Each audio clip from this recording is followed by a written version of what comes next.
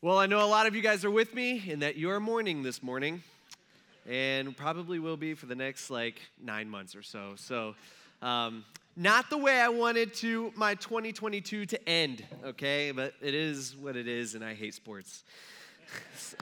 So whatever. Hey, got a question to start off this morning. Have you guys ever had an impression of somebody that as you got to know them a little bit more, you realized that your impression of them was just completely off? Does that ever happen? Yeah. Okay, oh, yeah. All right, and this could go both ways. Sometimes you meet somebody and they're like, you're thinking to yourself, maybe it's just a little bit interaction, but you don't know them all that well. And you're like, wow, that person's really cool. Like, I could spend some time with that person. Like, I really, really like working with this person. And then some time goes by, and you get to meet them, and you get to know them a little bit more, and then you're like, man, this person drives me crazy. Like, I can't stand working with this person. This is driving me nuts. Like, does that ever happen? Okay, all right, like we're all there. Or maybe it's the opposite. Maybe you met somebody and maybe it's the first time. So this is the first impression where you're just like, hey, that person, I don't know, we're just not going to connect. That person kind of those types of people, we kind of categorize them as those people really drive me crazy. And then you end up, after you get to know them a little bit better, you end up becoming friends. You know what I mean? Some of you guys are like, yeah, I'm sitting right here with them because I married him. That type of thing. But it goes both ways. I remember the first time I met some of you guys, right? And got those impressions. They're mostly good. I actually remember the first time I met AJ. I had known AJ and known of AJ. I knew AJ's family. And the first time I met AJ, it was actually here at Church at Grace. And it was actually at our Fremont campus years ago. And AJ was wearing a full suit to Sunday morning church. And I thought that was a little bit different because he was the only one in the entire building wearing a full suit. And so I was like, that's weird, but he knows how to dress, okay? So that was my first impression of AJ. And we all have, and we're really good friends, right, AJ? Okay, he has to say yeah. So, but yeah, we all have impressions of people, and we all have this idea of how people are. A lot of it is before we even get to know other people or get to know people. Unfortunately, fortunately, I guess, we have this impression of Jesus in our minds. We all have this idea of who we think Jesus was or how we think Jesus was and what Jesus was like. But unfortunately, I think a lot of us, we get these ideas of who Jesus was like from pictures and stained glass windows and really, really, really lame, bad 70s and 80s Christian movies and, Sunday school flannel graphs and honestly, bad sermons.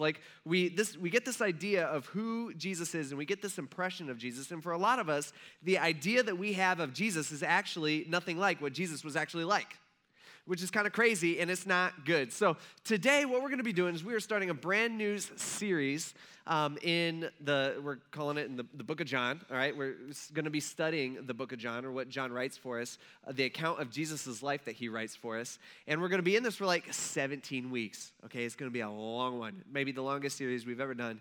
But I'm excited about it. It's one of the most well-known books of the Bible, and it's a guy who is writing about Jesus who is actually there. He's an eyewitness, John. And it's going to take us a while to get through this. And so what I hope for us as we go throughout the series is that we're going to be able to meet Jesus, okay? We'll be able to get to know Jesus better. We'll be able to get to know who exactly Jesus is. And what it's going to start doing is it's going to start refining our image or refining our idea or our impression of who Jesus actually was. And it will become, hopefully for most of us, a little more accurate. And so today what we're specifically going to do is we're going to look at the very beginning of Jesus's public ministry, and we're going to see how he kind of launches all that. And today we're going to be in John chapter 2. We're actually going to read the entire chapter together. Some of you guys are like, but yeah, we're going to do it, and it's going to be good. And so yeah, we got a lot to go through today. So you with me? Yeah. Okay, all right, let's kick this thing off. First, let me give you the context of what's going on in this time in history. You got to remember the Jewish people, we just got out of Christmas, but the Jewish people have been waiting for this promised Savior that God had promised them for hundreds and hundreds and hundreds of years. So at generation after generation after generation, they've been waiting for this Messiah, this Savior, whatever that means. They don't exactly know what that's going to look like. They're not sure, what exactly that means. They just know that someday there's going to be a king who's going to come, he's going to save them, and they they knew a few things about him, like he was going to be born in Bethlehem and stuff like that. And what do we see on the first Christmas, right? Well, we see some shepherds, an angel comes and like tells the shepherds, hey, the king's here. So they go and they worship him. And then what do we see like a year later? We see the wise men, they travel. They're like foreign guys who have like bits and pieces of the Old Testament. And they're reading that and they're like, the king's got to be here. Like, this is the time. This is what Daniel told them, in, all this stuff. And so they travel from wherever they came from, the east, whatever that means. And they go and they worship Jesus when they find Jesus. But besides that, not really anybody else knows. Herod knows, or at least he's told by the wise men, he tries to kill Jesus. But other than that, not very many people are really aware that this king, that this Messiah, that the Savior that they've been waiting for generations is finally here and is like amongst them. And we don't really know much about Jesus for the next 30 years or so. And the Bible doesn't really tell us. We know that Jesus was a kid, and then Jesus grew into a teenager. I mean, can you imagine Jesus as a teenager? See, that's something we never think about, right? Like Jesus popping zits and stuff like that, like he's dealing with the same stuff we all had to deal with. Like the perfect teenager. That was Jesus. We know that, Jesus, he lived throughout his 20s.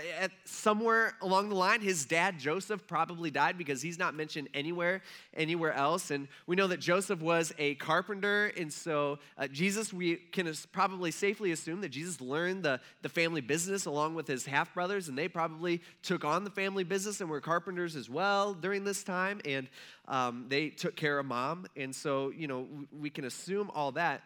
But we don't really know much about that. Other than that, around 30 years old, Jesus decides to go public. And he decides to start revealing who he actually is and why he actually came. And we know we talked about this last Christmas morning. A lot of people, or last week, which was Christmas morning. Most people weren't here, but we'll review this during another week. But Jesus, he calls his disciples. He gathers them all together. And he starts revealing who he actually is and why he actually came. And so this is how Jesus begins his public ministry. It says, on the third day, this is the third day, probably 3 days after he gathers his disciples together for the first time. He calls them. He's like, okay, you guys are my people. You guys are my crew. 3 days after that, a wedding took place in Cana of Galilee. Jesus' mother, who was Mary, I think. Yeah, Mary. Okay, you guys are a little timid there. Jesus' mother was there, and Jesus and his disciples were invited to the wedding as well. So it's just kind of interesting to me, even just stopping here just real quick. Think about it. Somebody, somewhere, decided or thought, hey, you know who we should invite to our big party? That Jesus guy. Yeah, I really want him. He's fun to be around.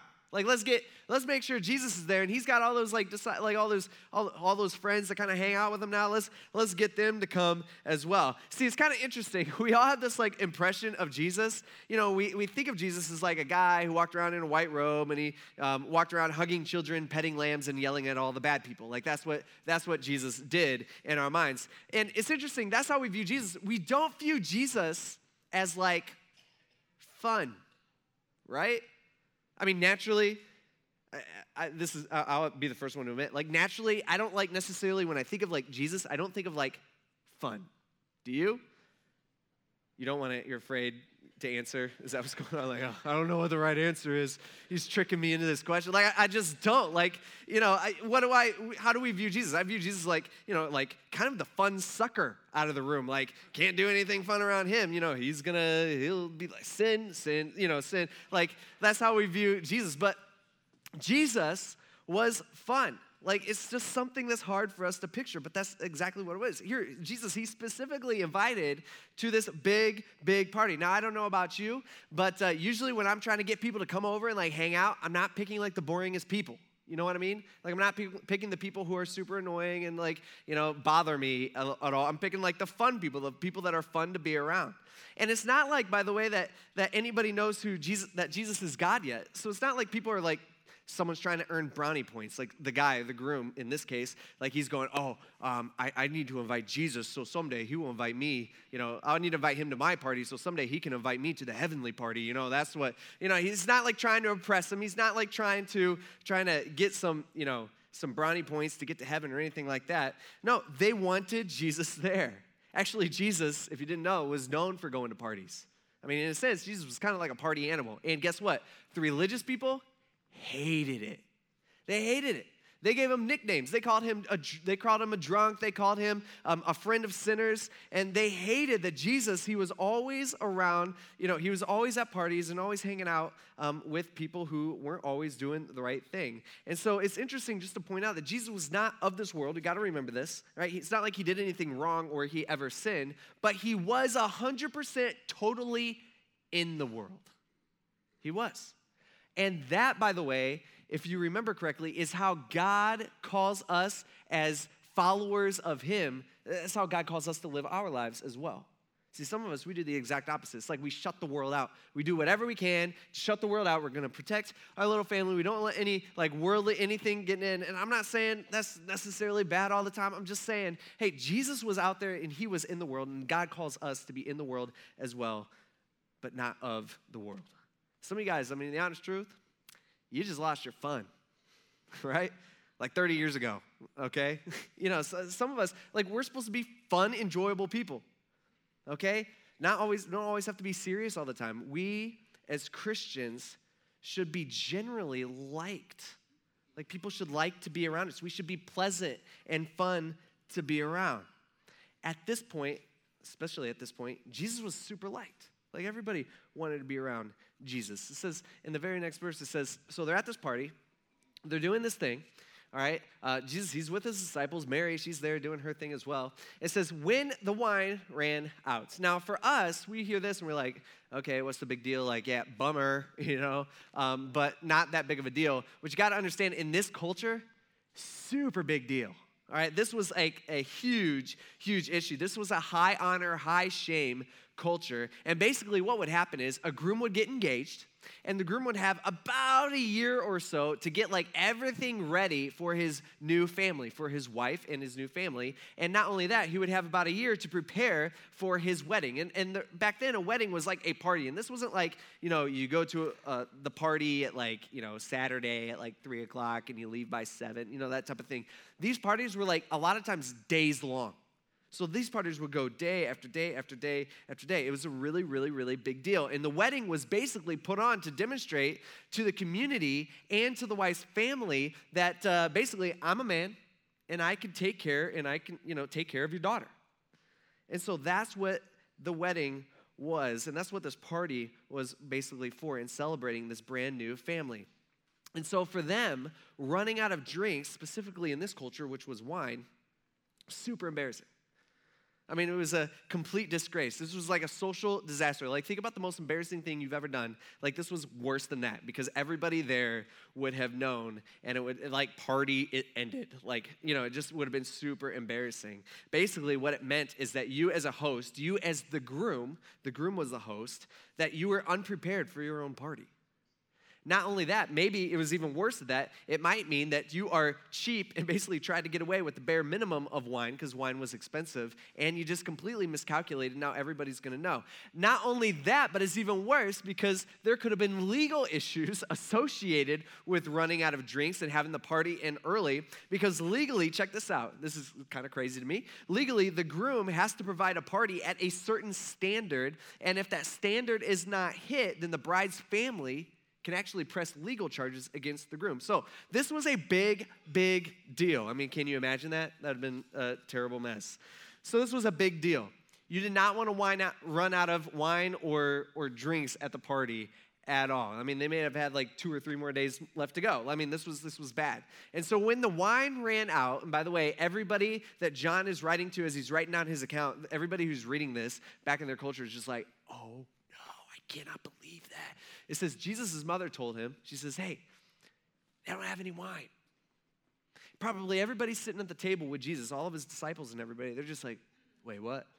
Are you kidding me? That's so embarrassing. Man, that's not good at all. I feel really bad for the groom. What was he thinking? He didn't have enough time. He had a whole year to prepare for this, and he messed that up. And so everybody's sitting at the table. They're just like, yikes. It's interesting to me that Mary goes and tells Jesus. Right? Isn't it she talks to Jesus. Basically what she's doing is she's asking him to do something about it. Maybe she's thinking, hey, Jesus, could you walk to the store?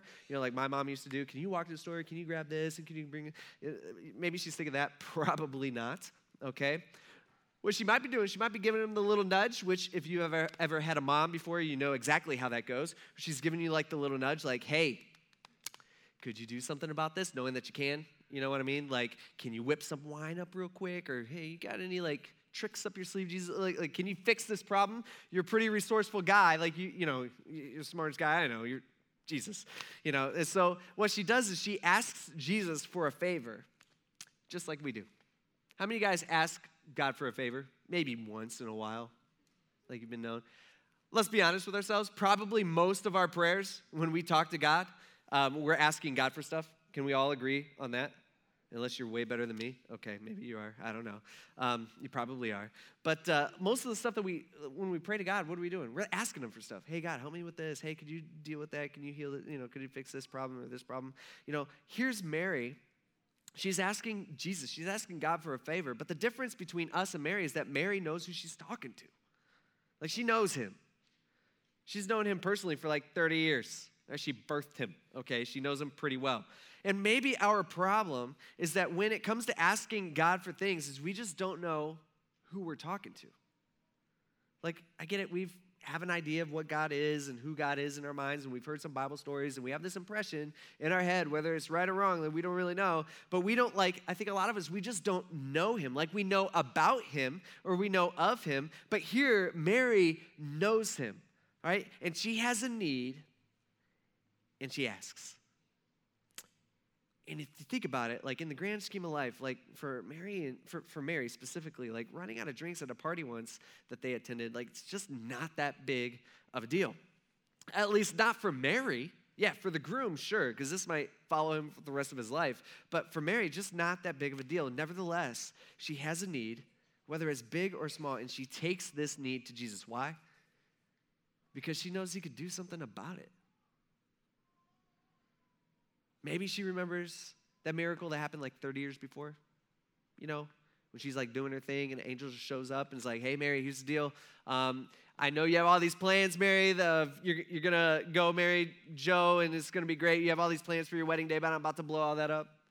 Or, Mary, I know you're planning on, moving to Nazareth with Joseph. You guys are going to start a family someday, and it's not going to happen even close to the way you think it's going to happen. All right, I'm about to blow all of this up. And then what happens? Mary miraculously gives birth to this child. All right, maybe she's thinking here in this moment, like, hey, he was a miracle. Maybe he can do a miracle. All right, he was like the impossible happened with him. Maybe now he can do the impossible. And so she asks.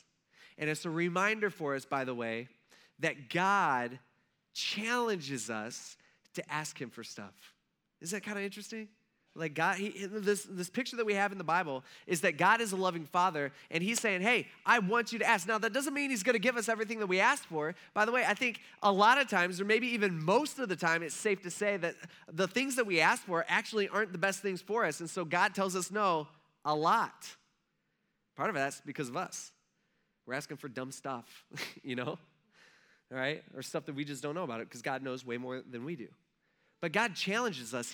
It's not like he asks us to ask, it's he commands us to ask. He wants to hear our requests. He wants communication with us. And so that's what Mary does here. She asks. And probably everybody sitting at the table, including John, who's writing this, is just like, oh man, all right, what's Jesus going to do? How's he going to respond to this? And Jesus responds. He says, what has this concern of yours to do with me, woman? Does that sound kind of harsh? Some of you guys have been like, I've been quoting scripture for all my marriage. Like, take out the trash. What's this got to do with me, woman? You know what I mean? All right, that's not good. That's not. This sounds harsh. And to be honest, I've looked into this a whole bunch. It actually is a little harsh. All right, Jesus, by the way, he's not being unloving towards his mom when he says this, but he is being to the point. And what he's actually doing here is he is distancing himself from his mom a little bit. Now, we've all done that before, right?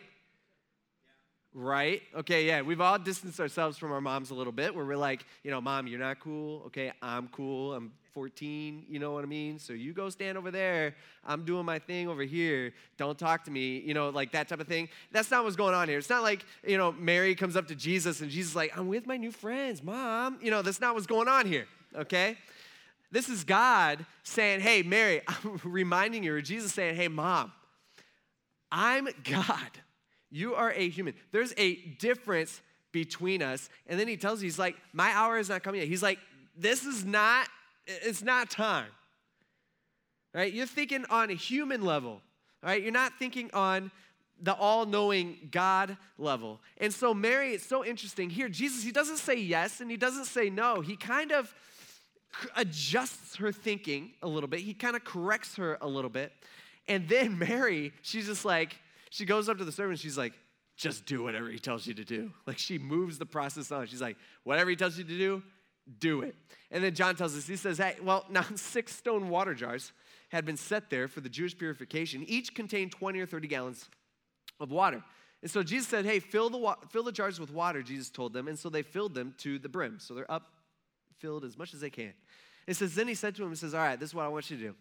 All right, now go draw some out and take it to the head waiter. Can you do that? And they're like, oh, yeah, we could do that. And so they did it. And when the head waiter, he gets this like spoonful of water, or wine, I guess, tasted the water, it happened after it had become wine. So Jesus somehow does this miracle, right? It says the head waiter, he didn't know where it came from. Though the servants who had drawn the water, they obviously knew. And probably like, you've got to be kidding, that worked. He says, so he called the groom, the head waiter, he called the groom and he told him, he's like, hey, here's the deal, man, what's going on here? What are you doing here? Everyone sets out the fine wine first, and then after people are all good and drunk, then you give them the inferior wine. But you have kept the fine wine until now. You get what he's saying here? It's like this head waiter, he's like the wedding planner, all right? This dude's in charge, okay? He's got this all. Part of maybe running out of wine might be even partly his fault. And so he's just like, he gets he gets his new jars. It's got a bunch of wine and he tastes it. He's like, wow, this is some like really, really, really good stuff. So like when Jesus is making stuff, all right, he does it like the right way. And so he tastes that and he's like, this isn't how anybody runs a party. Usually when you're doing a party, you give people the tasty wine first when everybody's like with it, and all have their senses. And then he's like, and then when they get kind of good and drunk, that's when you give them like the junk wine, okay? You give them that. They don't know the difference. You say, you do it in that order. And so he's like, you've done the opposite. You gave them the bad wine which was actually the groom's best wine that he had. And he's saying, this stuff is just way better. So here you give him the bad wine first, but now you got the good wine. Like this isn't at all what anybody ever does. What are you doing? And the groom's just like, oh, I don't know where that even came. The groom has no idea. And so Jesus did this, John tells us, the first of his signs. Now, question. Why did Jesus do this? Right? Like, did he do it because Mary asks him to? Partially, yeah, maybe. Did he do this because this was super embarrassing? Like the groom messes up and so Jesus is kind of covering for him? Maybe a little part of it, that could possibly be. But ultimately what John's saying here is he's saying, hey, here's the deal. This is why Jesus did this. He did this as a sign. By the way, that's what all the miracles that Jesus does, every single miracle that he does, it's not to fix a problem or to necessarily heal us. Like that's not the main thing. It's not to, I'm going to fix this, I'm going to do this. No, the miracles that he did, all right, they're signs saying, here's Jesus saying, this is who I am. All right, he's not bragging. He's not like spiritual flexing saying, hey, check me out, wine. Pretty cool, huh? Now you can see, now you can, walk. He's saying, hey, this is who I am. I am different than you. And because he revealed just a sliver of his glory, John tells us that his disciples believed in him. I mean, they see this with their own eyes. I mean, they're there for this. John, who's writing this, he's like, yeah, this happened. It was crazy. I've never seen anything like it. And they're like, how did he do this? Like, maybe he's the one. Maybe this is the Messiah. Maybe this is the one that we've been waiting for so long. And John tells us that this is Jesus' first miracle. And by the way, this miracle, I'm assuming it left an impression on people. It definitely left an impression on the disciples. And so John's like, it was nuts this is what happened. This is when we first started to believe. Then John shifts focus. It says, after this, Jesus went down to Capernaum together with his mom, all right, Mary, and his brothers and his disciples. And they stayed there, but only for a few days. It says, the Jewish Passover was near. Now, the Jewish Passover, this was a huge festival that the Jewish people did every year. It was like 8 days long, so it was a big deal. It was like Christmas every day. I mean, can you picture that? That would be so busy, we wouldn't know what to do. Okay, so that's kind of how it was. And so people, tens of thousands of people from all over the world would descend upon Jerusalem to take part in this festival. Now, this festival is something that God tells the Jewish people to do way back in the Old Testament. So this is actually a command by God that they do this, and it's to remind them about how God led them and how God rescued them out of slavery from Egypt and brought them into the promised land that he had promised them. And so that's what it's for. And so there's this huge festival going on. It's the Passover, and they're celebrating what God has done. And so Jesus went up to Jerusalem with them. And so when they get to Jerusalem, they all start to, I guess immediately they go up to the temple, which was Jerusalem's kind of built on a hill, kind of like a small mountain. And on the top of that is the temple where they would worship God. And so in the temple, when they get there, he found people selling oxen and sheep and doves, and he also found the money changers sitting there. Now, the Old Testament, what we got to understand, the Old Testament required the Jewish people to offer sacrifices to God for their sin. It's called the sacrificial system, and it was actually God's system to show the people how serious sin was. I mean, think about it.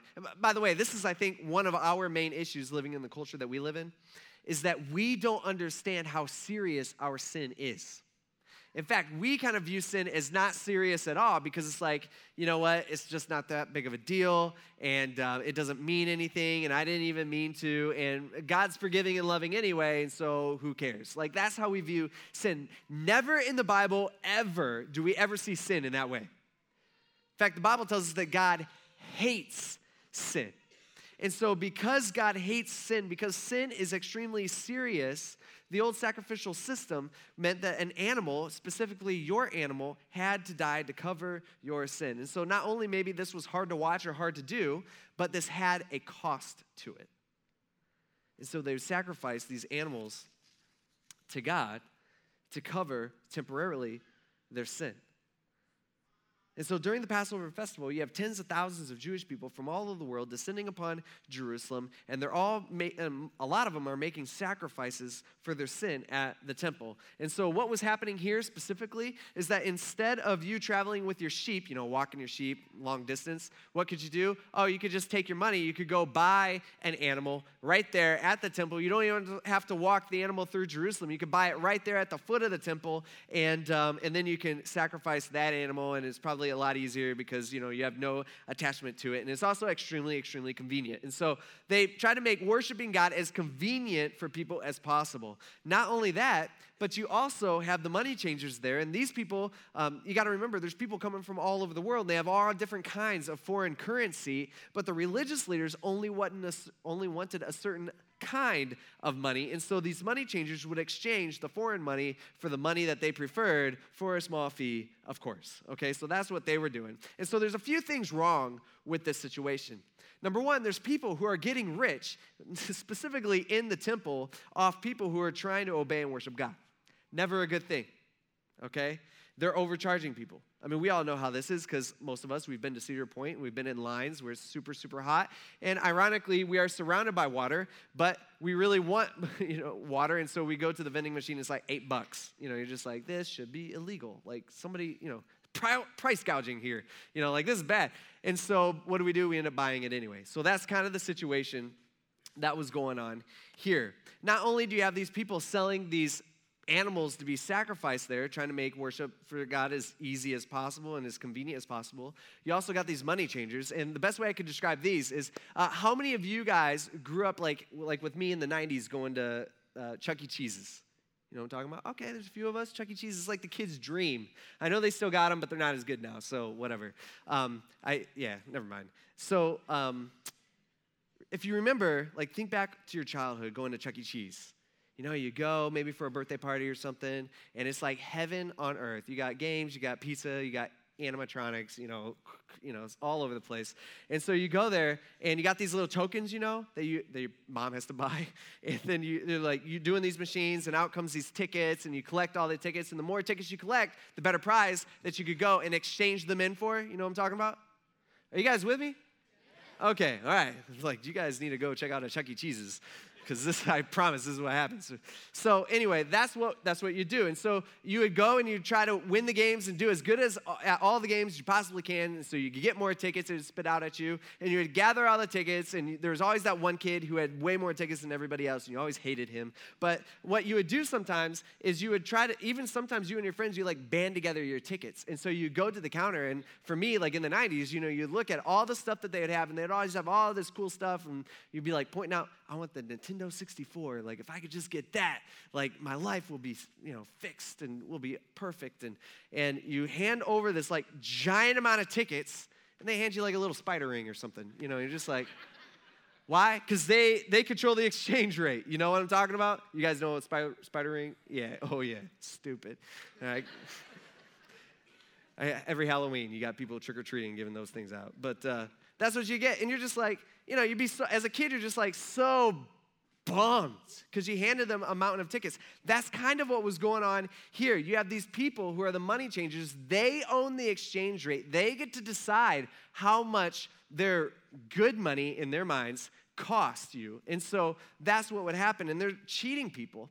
Not only that, it gets even worse. These people, where all this is happening at, where this business is happening at, is actually inside the temple area, specifically in a place where the Gentile people were supposed to worship God. And so most of us, Gentile people, that's just Jewish, non-Jewish people, so that's probably maybe all of us in here. If we lived back then, we weren't allowed to worship in the temple per God. Kind of interesting there. But we did have a place designated for us to worship. And so the Jewish people, they were like, let's put these businesses, let's put all these animals, let's put all these money changers, let's put all this stuff where those people are supposed to worship because they're not worth as much as us. And so this was a big, big problem. And religious leaders, what they're doing is they are using the very system that God set up to bring people closer to Him to exploit God's own people. And so this angers Jesus. Now, some of us, you're sitting there and you're just like, wait, what? Jesus ain't allowed to get angry. He's like meek and mild and, forgiving and so peaceful. That's how Jesus is. Like, that's how I think Jesus is. But you got to understand, sin always bothers Jesus. Again, the Bible tells us that God hates it. And so Jesus is looking around. You see some sticks or cords or whatever. He grabs some and he starts twisting them together. It says, and after making a whip out of cords, he drove everyone out of the temple with their sheep and with their oxen. I mean, can you picture how this would have been for the disciples? Right? They're standing there. They've only been with Jesus for like a few days. You know what I'm talking about? And so they don't know Jesus like a lot. They've seen him do a miracle, and that was kind of crazy. And they're like still trying to figure all this out. And then they go up to the temple, and they're probably thinking like, hey, Jesus probably is the Messiah. He's this king. He's going to become king. We're going to the temple. It's the Passover. Like, this is the perfect time for Jesus to kind of step out and say, hey, everybody follow me. I'm your king. I'm the Savior. I'm the Messiah. I'm going to save us. I'm going to save the whole country of Israel. We're going to, politically and, in every way. And so they're thinking, hey, this is probably going to happen. We're going to be like second in command. It's going to be awesome. And then here's Jesus. He's going in. He's like twisting this cord together. He's making a whip. And then he starts like whipping people out and animals. And he's making a mess. And they're probably just like, whoa, Jesus, what are you doing? What? Jesus. And they're like, I think he's making a whip. Like this is not what anybody ever expected. And I've read some things, and there's some people who are like, oh, no. Jesus would never hit anybody. This was not made for the people. But if you read it, it sure seems like it, right? It says, after making a whip of cords, he drove everyone out and their sheep and oxen. So he's even specifically talking about the people and the animals. He's driving these people out. It's what we end up doing is we try to fit Jesus into our idea or our impression of what we think he should be like, and we have this complete misunderstanding of who Jesus actually is. Jesus is not some weak wimp who giggles every time we do something wrong. Like, it's not him. He hates sin, And we see this is very offensive, and he responds in strength. It says he also poured out the money changers' coins, and so there's, coins, Chuck E. Cheese coins flying all over the place, and he overturned the tables.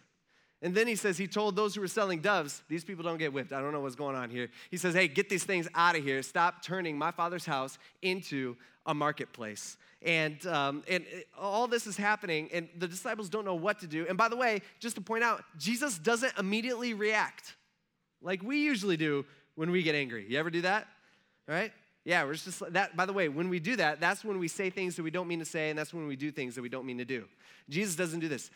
I don't know how long it takes him to make the whip, but I'm assuming it takes him a few minutes. It's not just an immediate reaction. And he knows what he's doing, and what he's doing is not wrong. It's actually good. And when Jesus starts driving everyone out, the whip's flying, people are flying, animals are running around all over the place, it says, his disciples remember that it is written all the way back in the book of Psalms in the Old Testament that zeal for your house will consume me. All right, it's like the Old Testament is God telling us exactly what the Messiah would be like, that he's got this special zeal. And probably the disciples are all standing there like, if this ain't zeal, man, I don't know what is. Like, this is some zeal for God's house. It's interesting because the religious leaders, they have a different reaction. And the place is a mess. And so the Jews replied to him. They questioned him. They're like, hey, what sign will you show us for doing these things? They're like, who gives you the authority to turn over all this stuff? And maybe the news of him turning water into wine has reached them. We don't really know. And so they're like, hey, I heard you did a sign, so we want to see a sign. But Jesus, he answers them in kind of a weird way. He says, hey, here's your sign. I'll give you a sign. Destroy this temple, and I will raise it up in 3 days. Remember, they're all standing there in the temple complex looking right at the temple. And the Jews are like, and the disciples are just like, what does that mean? And the Jews are like, we have no idea. And so they're like, hey, this temple took 46 years to build, and you're saying that you're going to raise it up in 3 days? Like, you can build this thing in 3 days? Ain't no way. But he was actually speaking about the temple of his body.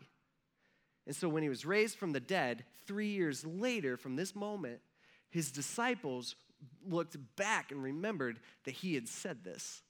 And they believed the scriptures and the statement that Jesus had made.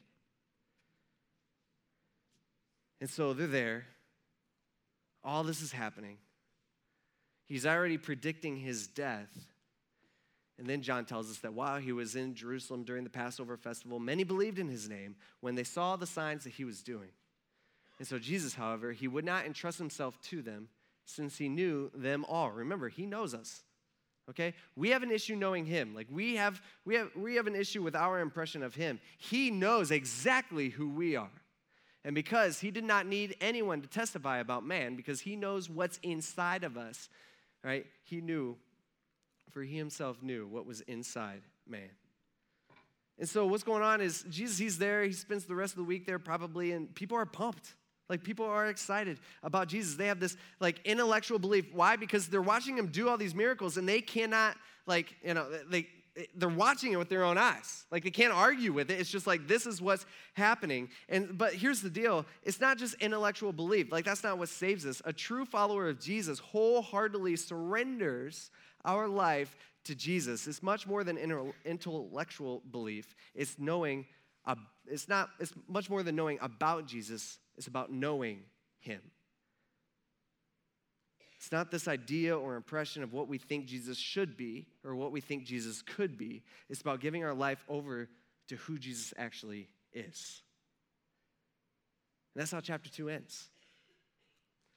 And as we begin this series, I really, really want us to start getting to know the real Jesus. Not something we saw in a stained glass window.